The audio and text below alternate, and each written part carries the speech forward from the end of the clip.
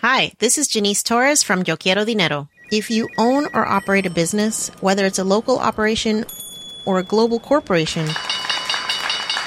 partnering with Bank of America could be your smartest move. By teaming with Bank of America, you'll enjoy exclusive digital tools, award-winning insights, and business solutions so powerful, you'll make every move matter. Position your business to capitalize on opportunity in a moment's notice.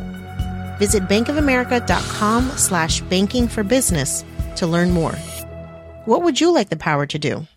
Bank of America N.A., copyright 2024.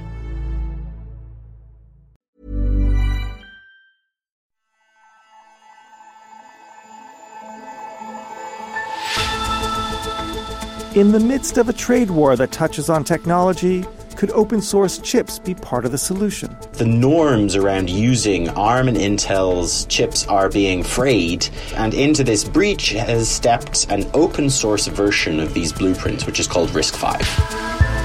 Statisticians versus nutritionists, the rights and wrongs of eating red meat.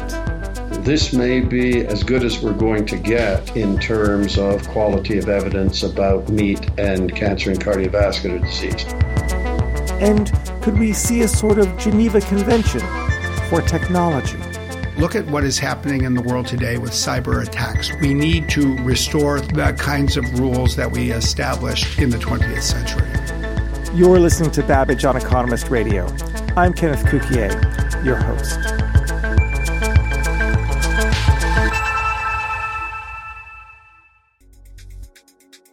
So first, chips.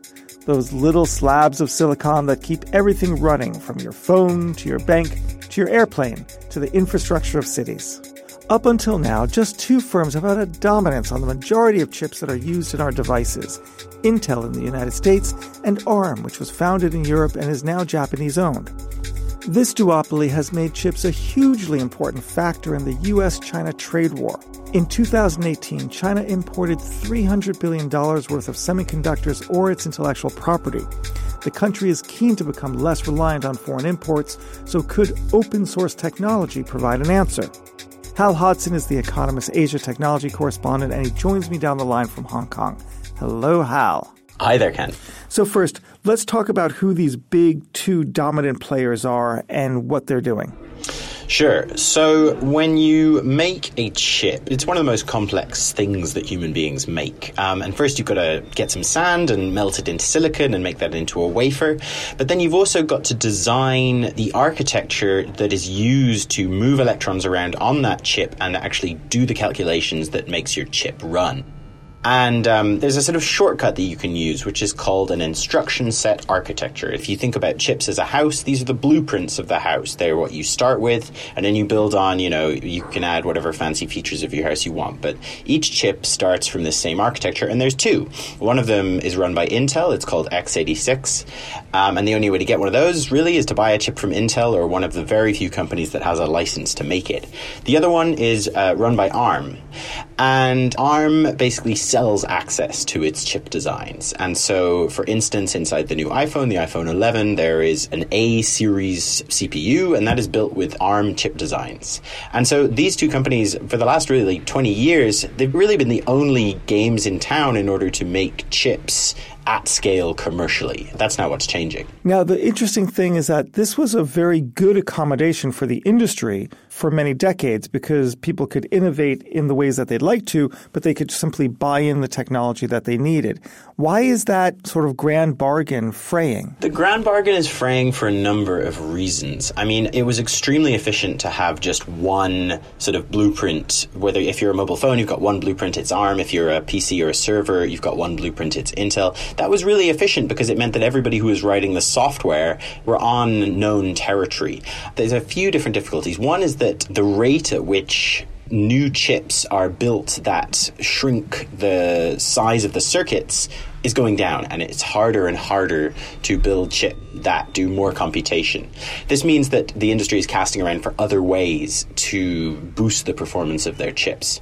The second thing is that there's a trade war on, and China is one of the biggest consumers of chips, but it also wants to make more and more of these chips. And one of the things that has happened recently, which our listeners will be aware of, is that the US government has tried to basically stop American companies exporting technology to Huawei, which is one of the biggest Chinese tech companies. It's a telecoms giant. It makes networking equipment and is sold all over the world. And so the upshot of this is that the norms around using ARM and Intel's chips are being frayed from all directions. And into this breach has stepped an open source version of these blueprints, which is called RISC-V. Okay, so talk to me about RISC-V. And when we say open source, what do we actually mean? Yeah, so it's a little confusing. The only thing that is open source in this instance is the instruction set architecture. And that is the sort of basic blueprint that governs how you are going to design your chip.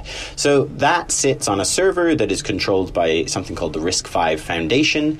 And so it's this blueprint that is open source. So say I'm a startup and I want to make some chips. Before, I would have had to go to ARM, have some meetings, like negotiate over a contract to get a license to use ARM's designs. That would have taken months or maybe even a couple of years. And so before I'm even able to start making anything as a startup, I'm having to have this long discussion with just one company. And so the beauty with RISC is that you just download the instruction set and you start designing your chip. There's no conversations, there's nothing to pay, there's no contracts to sign. That's the beauty of open source.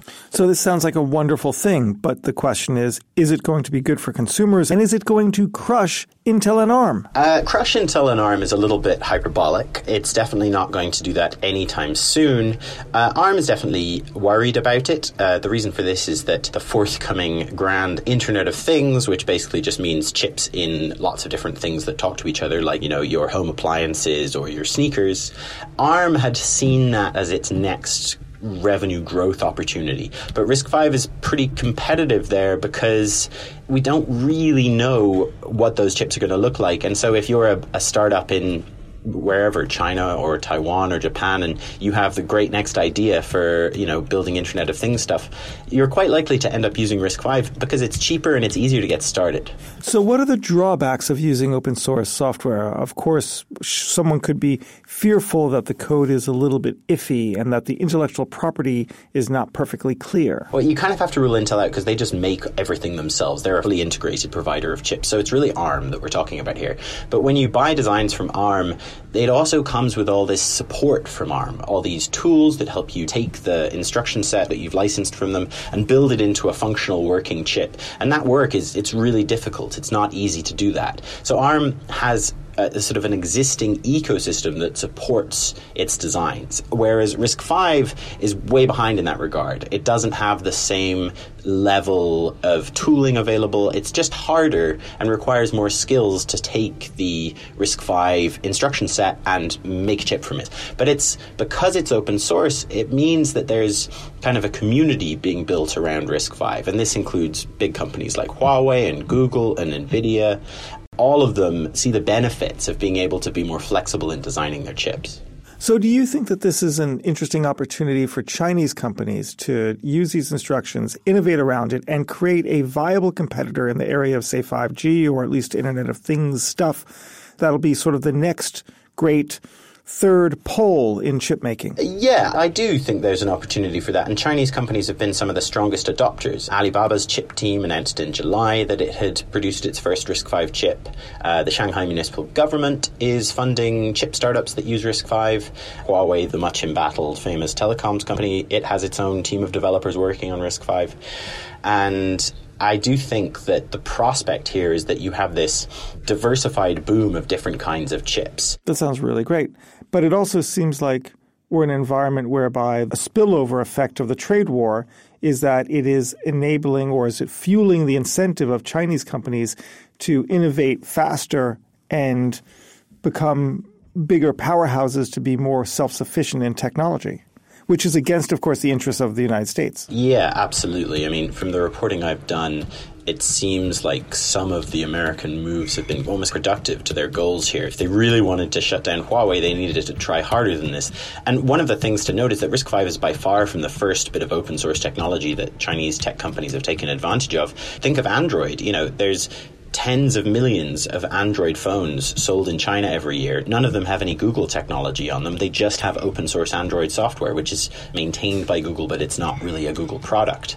And so open source has already given Chinese tech companies a gigantic boost. And RISC-V is kind of, if it works out the way that it looks like it's working out, then the same thing is going to happen, but in chips, which is the most fundamental sort of component of the tech supply chain, the one that China is the most worried about with this huge $300 billion trade deficit. That's really fascinating. Hal, thank you very much. Sure thing, Ken. Always good to be on.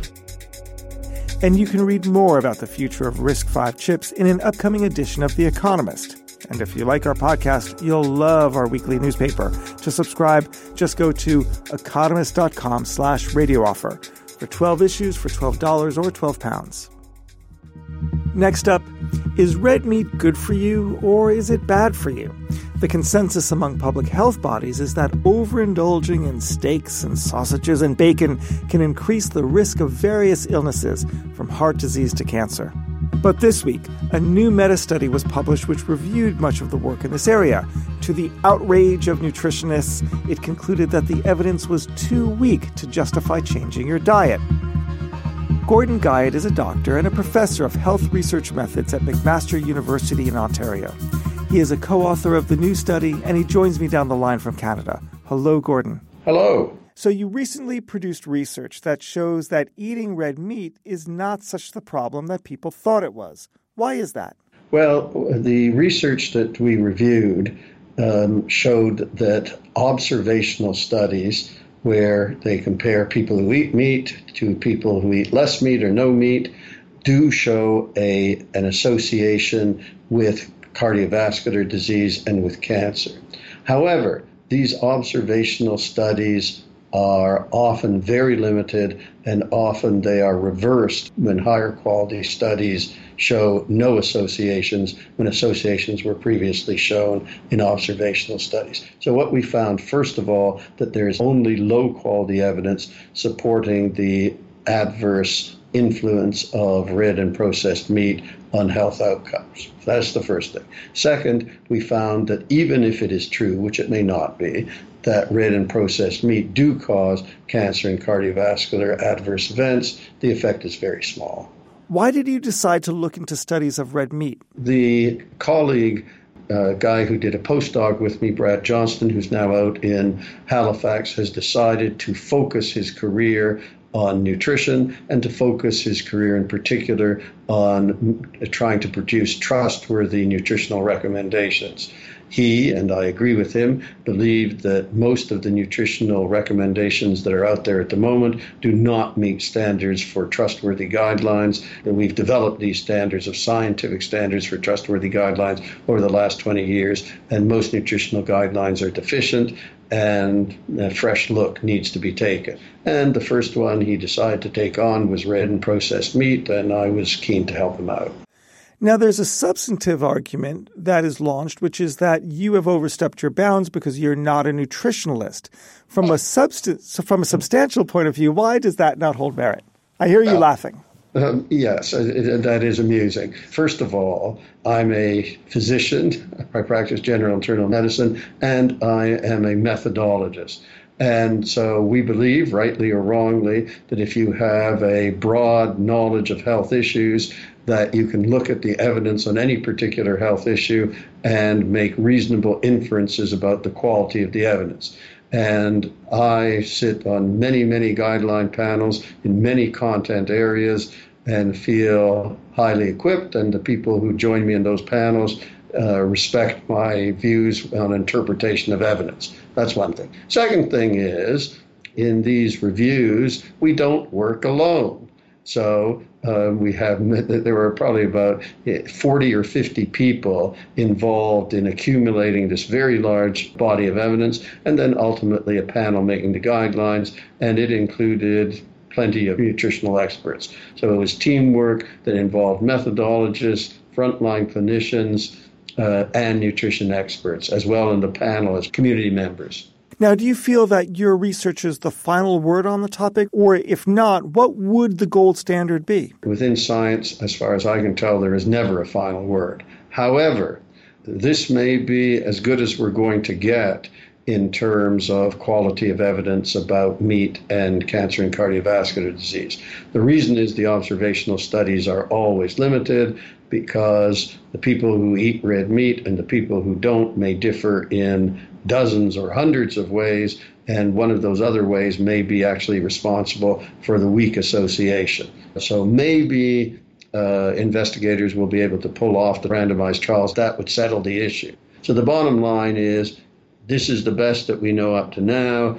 Ideally, there could be randomized trials that would sort out the issue definitively, but the obstacles to doing them are very daunting, and we may be stuck with low-quality evidence indefinitely. But alongside Gordon's points, a lot of concerns remain. A representative from the World Cancer Research Fund responded that people's lives could be put at risk if they concluded that they could eat meat to their heart's content.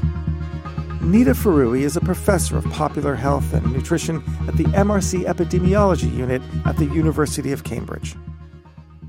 Nutrition researchers and public health agencies have a number of problems. One is that the study claims that the magnitude or the size of the impact of reducing meat is so small as to be meaningless. And I absolutely disagree with that. That's one.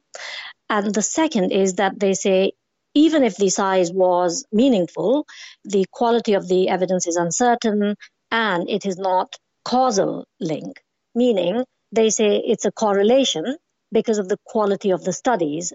So these are two big problems that the nutritional research community cannot agree with.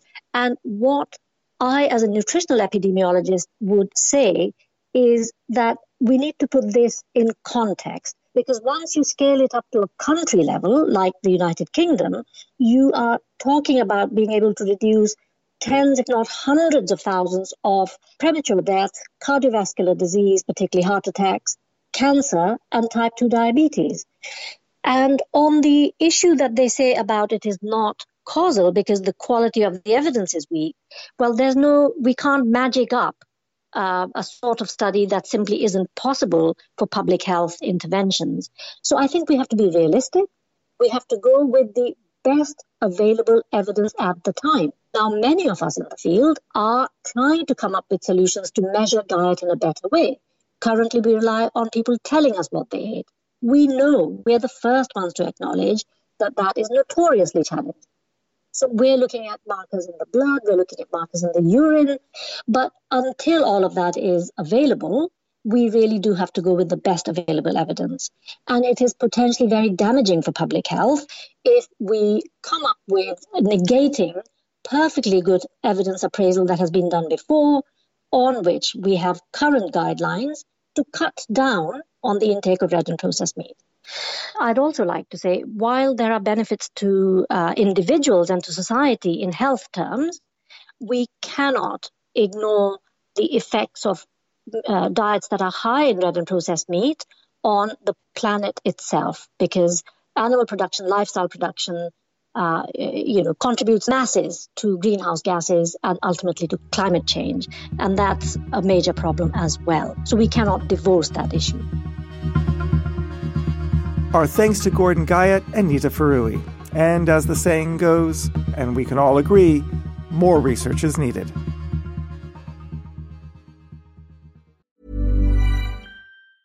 Hey, it's Paige DeSorbo from Giggly Squad. High quality fashion without the price tag. Say hello to Quince. I'm snagging high-end essentials like cozy cashmere sweaters, sleek leather jackets, fine jewelry, and so much more. With Quince being 50 to 80% less than similar brands. And they partner with factories that prioritize safe, ethical, and responsible manufacturing. I love that. Luxury quality within reach. Go to quince.com/style to get free shipping and 365-day returns on your next order. Quince.com/style.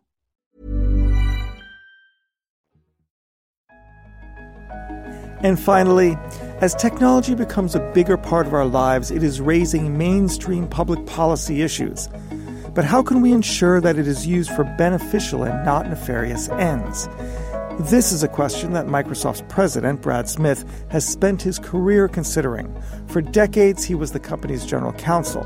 He has seen it go from defendant in antitrust cases to this week making a big push into hardware. And he has now put forward his views on the ethics of technology. Brad is the co-author of a new book titled Tools and Weapons: The Promise and Peril of the Digital Age. I began by asking Brad what he meant by the phrase tools and weapons. Digital technology has become a tool and a weapon.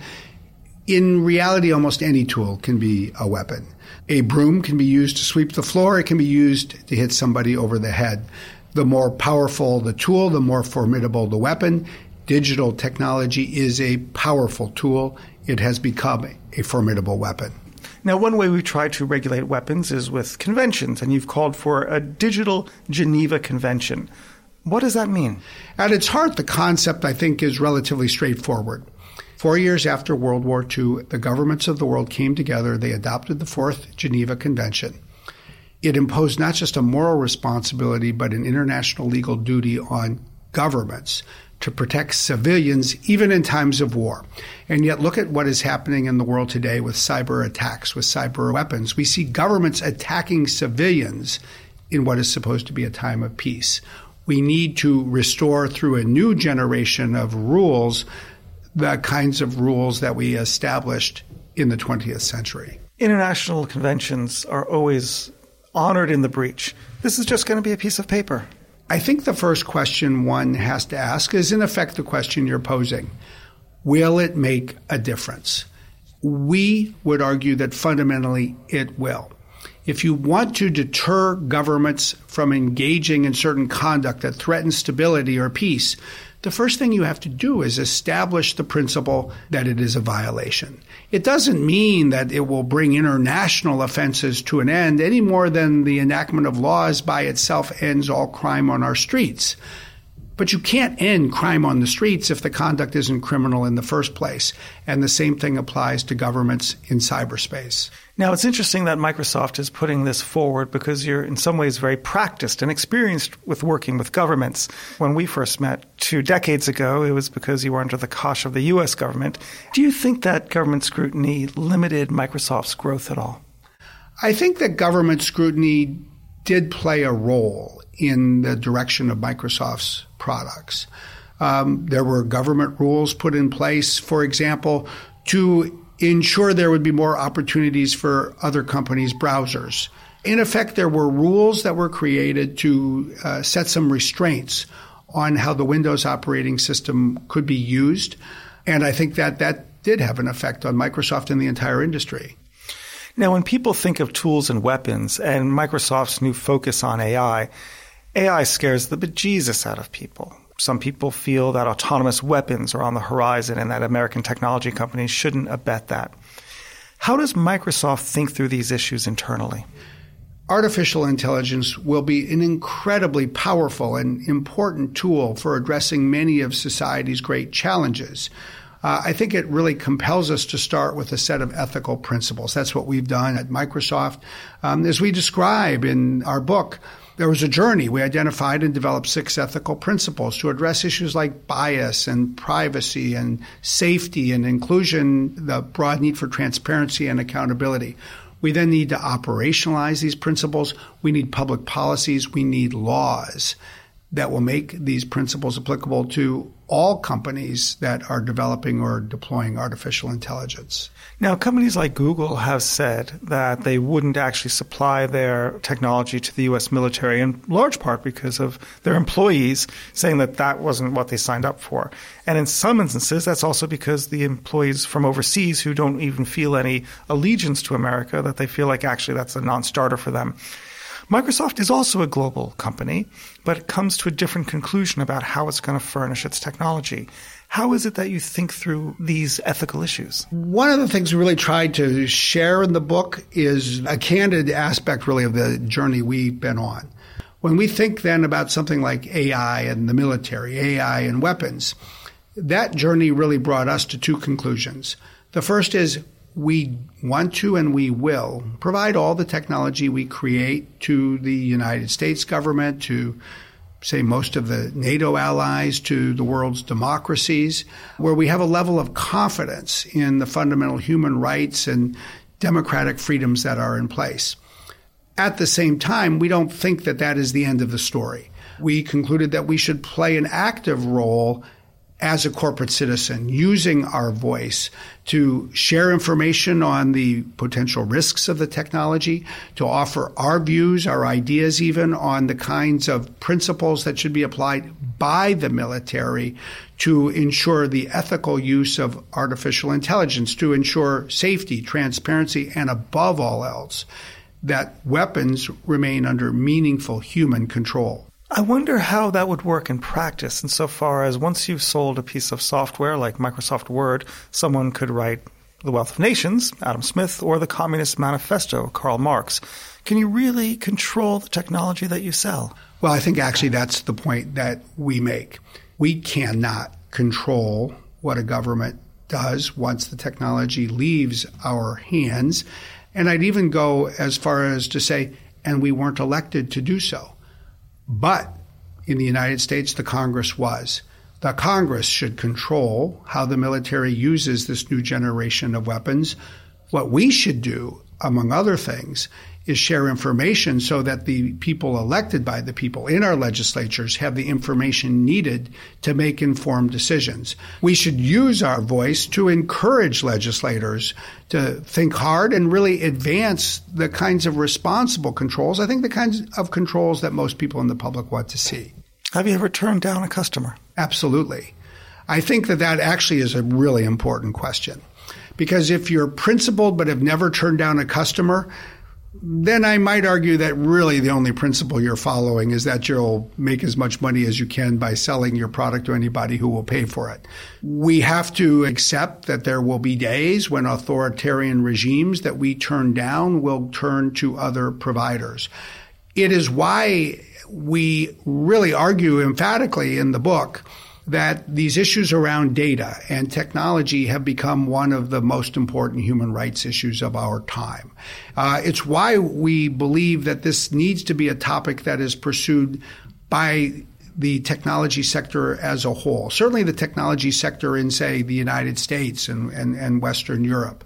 It's why we believe we should create international standards, ultimately international legal rules to try to protect people from these kinds of risks. Brad Smith, thank you very much. Thank you. And that's all for this edition of Babbage. While you're with us, please give us a rating on Apple Podcasts or wherever you listen. It does make a difference. I'm Kenneth Cukier, and in London, this is The Economist.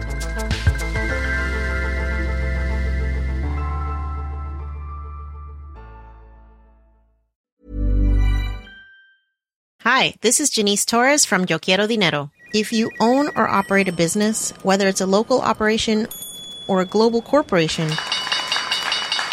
partnering with Bank of America could be your smartest move.